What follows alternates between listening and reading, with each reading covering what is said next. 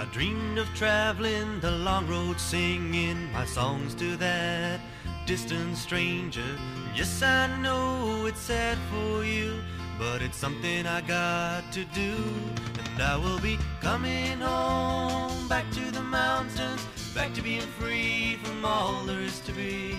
Coming home to live, and the life I once knew. Hello everyone, and welcome to Bedtime Bible Boys with Brock, Trey, and Theron TJ. Thanks for listening. We love you, Mom. And you too, Gail.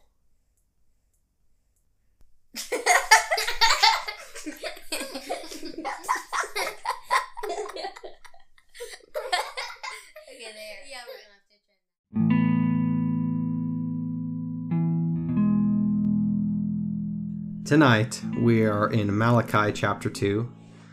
After getting a little bit of a look in the mirror chapter last night, I think we're probably going to get some of the same today, because we know that the purpose of this book, as we read in the introduction, was a message from God. Yeah, to confront the people with their sinful lifestyles. So we open up chapter 2. Keep in mind, too, that everything we're reading predates Jesus. That makes sense? The New Testament changes things, and not in a small way. There's an old covenant, an old promise, and there's a new promise. And they're different. And Malachi is certainly written from the perspective of the Old Testament. Now, that doesn't mean that, oh, cool, in the New Testament, then we don't have to look in the mirror every now and then. That's not what that means. What it means is, when it comes to your right standing with the Father, you know the New Testament. It doesn't come from the Old, it comes from the New, right? So we keep that in light when we read these things. Verse 1. And now, this admonition is for you, O priests. Brock, who's he talking to? The priests. The priests.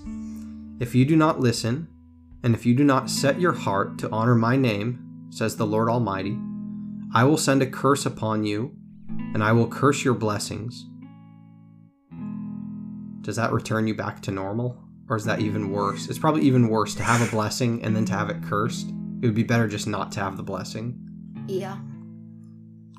I mean, if a curse comes with the blessing, then it's worse. It's worse. That's right. I'd be like, I don't want the blessing if it comes with a curse, but... Yes, I have already cursed them, because you have not set your heart to honor me. Because of you, I will rebuke your descendants. I will spread on your faces the offal from your festival sacrifices. Does anybody have a question? What an offal is? I have no idea. I will spread on your faces the offal. I will figure that out, and we'll have an answer tomorrow. And you will be carried off with it. And you will know that I have sent you this admonition, so that my covenant with Levi may continue, says the Lord Almighty. My covenant with him, a covenant of life and peace, I gave them to him. This called for reverence, and he revered me, and stood in awe of my name. True instruction was in his mouth, and nothing false was found on his lips. He walked with me in peace and uprightness, and turned many from sin.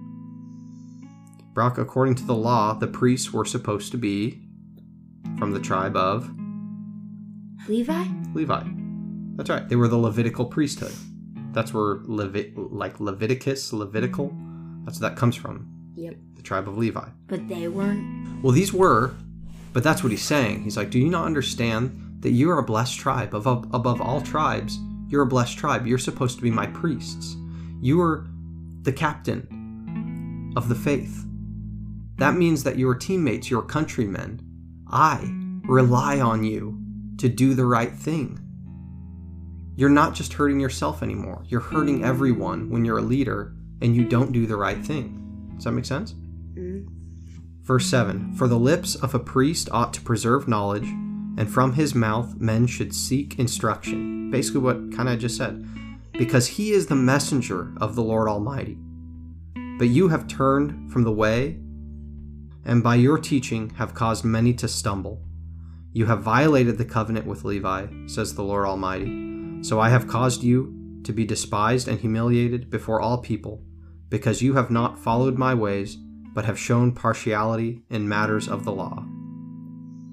The law didn't give room for partiality. The law was perfect. It was written in stone. One thing about stone is it is firm. You can't erase what's on stone. You can't erase it. You can't push on it. You can't make it give a little bit. It's what it is. It doesn't give. You can't show partiality. It's black and white. It's done. Right? Have we not all one Father? Did not God create us? Why do we profane the covenant of our fathers by breaking faith with one another? Judah has broken faith. A detestable thing has been committed in Israel and in Jerusalem. Judah has desecrated the sanctuary the Lord loves by marrying the daughter of a foreign god. As for the man who does this, whoever he may be, may the Lord cut him off from the tents of Jacob, even though he brings offerings to the Lord Almighty. It's what we said last night too. Offerings are empty when you don't bring your heart. You know? I understand that sometimes you can bring an offering just by discipline. You're trying to get yourself to learn, to get comfortable with the sacrifice involved in offering. But at the same time, it should be driven by your heart, and at some point your heart is the motivating factor in your offering. Another thing you do, you flood the Lord's altar with tears. You weep and wail because he no longer pays attention to your offerings or accepts them with pleasure from your hands. You ask, why? It is because the Lord is acting as the witness between you and the wife of your youth. Because you have broken faith with her, though she is your partner, the wife of your marriage covenant. Listen to how much the Lord wants marriages to last. Listen to how much the Lord wants you boys to grow up and marry the woman you love of your youth. And how much he wants you, Harper, to grow up and marry the man of your youth. And to stay committed to them, to not break faith with them. He says, that's the wife of your youth. You have broken faith with her, though she is your partner, the wife of your marriage covenant. Has not the Lord made them one? In flesh and spirit, they are his. And why one? Because he was seeking godly offspring.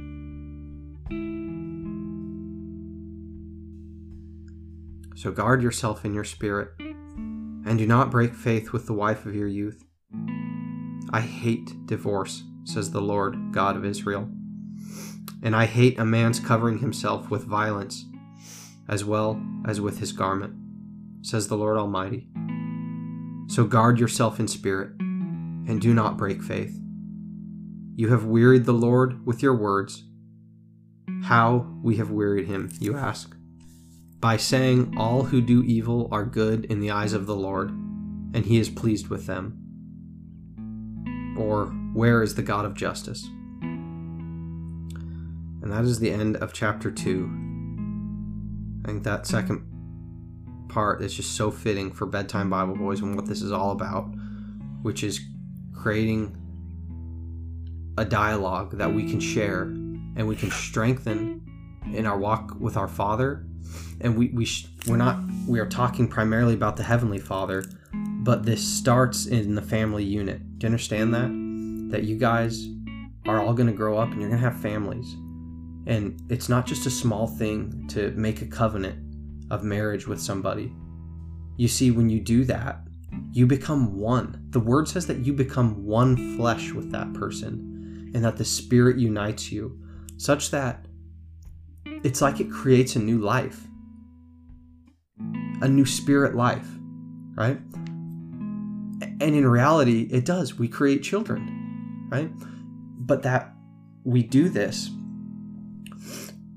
the Lord blesses that marriage, and he sees this as so paramount because he wants to have godly offspring.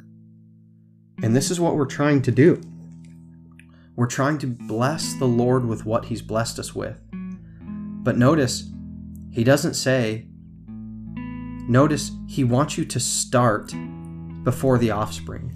He wants you to live every day of your life loving the wife of your youth, being faithful, being honest, being true, self-sacrifice, and to love that way. And from that position, from that starting point, comes the godly offspring. And then you do like we're doing, or whatever makes sense to you when you have your own families. You open the Word and you talk to your children about it. You read every word and let them know what's in your heart, and say it the best of your ability.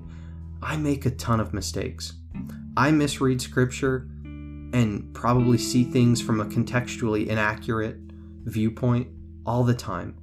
But the heart of this isn't for me to get an A+ on biblical knowledge. It's not for me to get every word correct and understand exactly what's going on. The heart of this is that we would be opening each other's hearts to receiving what the Spirit has to tell us through the reading of God's Word, and that hopefully there would be others in the Great Commission given by Jesus Christ that would receive the same thing.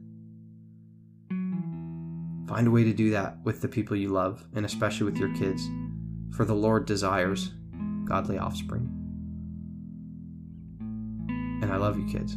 I love you too. You guys are good kids.